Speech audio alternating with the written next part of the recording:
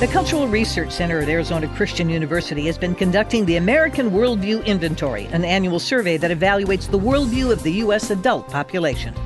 Here to unpack present-day issues from a biblical perspective is Janet Parshall. According to the latest research from the CRC, led by Dr. George Barna, the beliefs and behaviors of younger Americans, those born between 1985 and 2002, are threatening to reshape the nation's religious parameters beyond recognition. The inventory revealed multiple examples of millennials rejecting biblical principles and replacing them with secular or spiritual ideas and practices.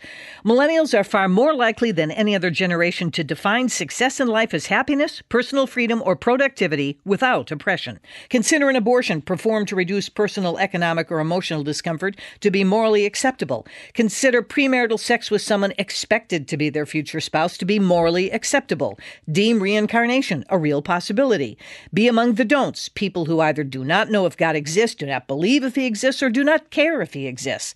Millennials were also much less likely than older generations to hold numerous positions like believing that the universe was designed, created, and is maintained by God, believing that human beings were created by God in his image, but are undermined by personal sin and therefore need to be redeemed through Jesus Christ. Embracing the Bible as their primary source of moral guidance, believing that every moral choice we make either honors or dishonors God. Considering Satan to be a real and influential being. Participating in religious activities such as worshiping God, praying to God, studying the Bible, seeking and following God's will, and asking for God's forgiveness for their sins, or identifying as a Christian. Dr. Barna is right when he says that this radical spiritual revolution has created a generation seeking a reimagined world without God, the Bible, or churches. America and the church are at a crossroads. If the values given to us through Scripture and the truths contained in the Word of God are not clearly, concisely, and consistently handed down to the younger generation, our country and the household of faith are in trouble.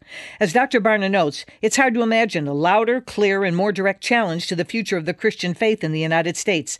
If Christian churches, pastors, and schools and individuals believe that a biblical Christian faith is important, not just for themselves, but also for our nation and the world beyond, time is running out to aggressively and strategically act on that belief before those who so vehemently disagree succeed in destroying the freedom and opportunity to preserve the ways of God.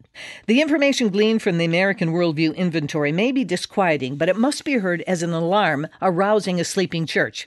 If we fail to respond and do not intentionally pass down a strong biblical worldview to the millennial generation, we do so at our own peril. Those are my thoughts. I'm Janet Parshall.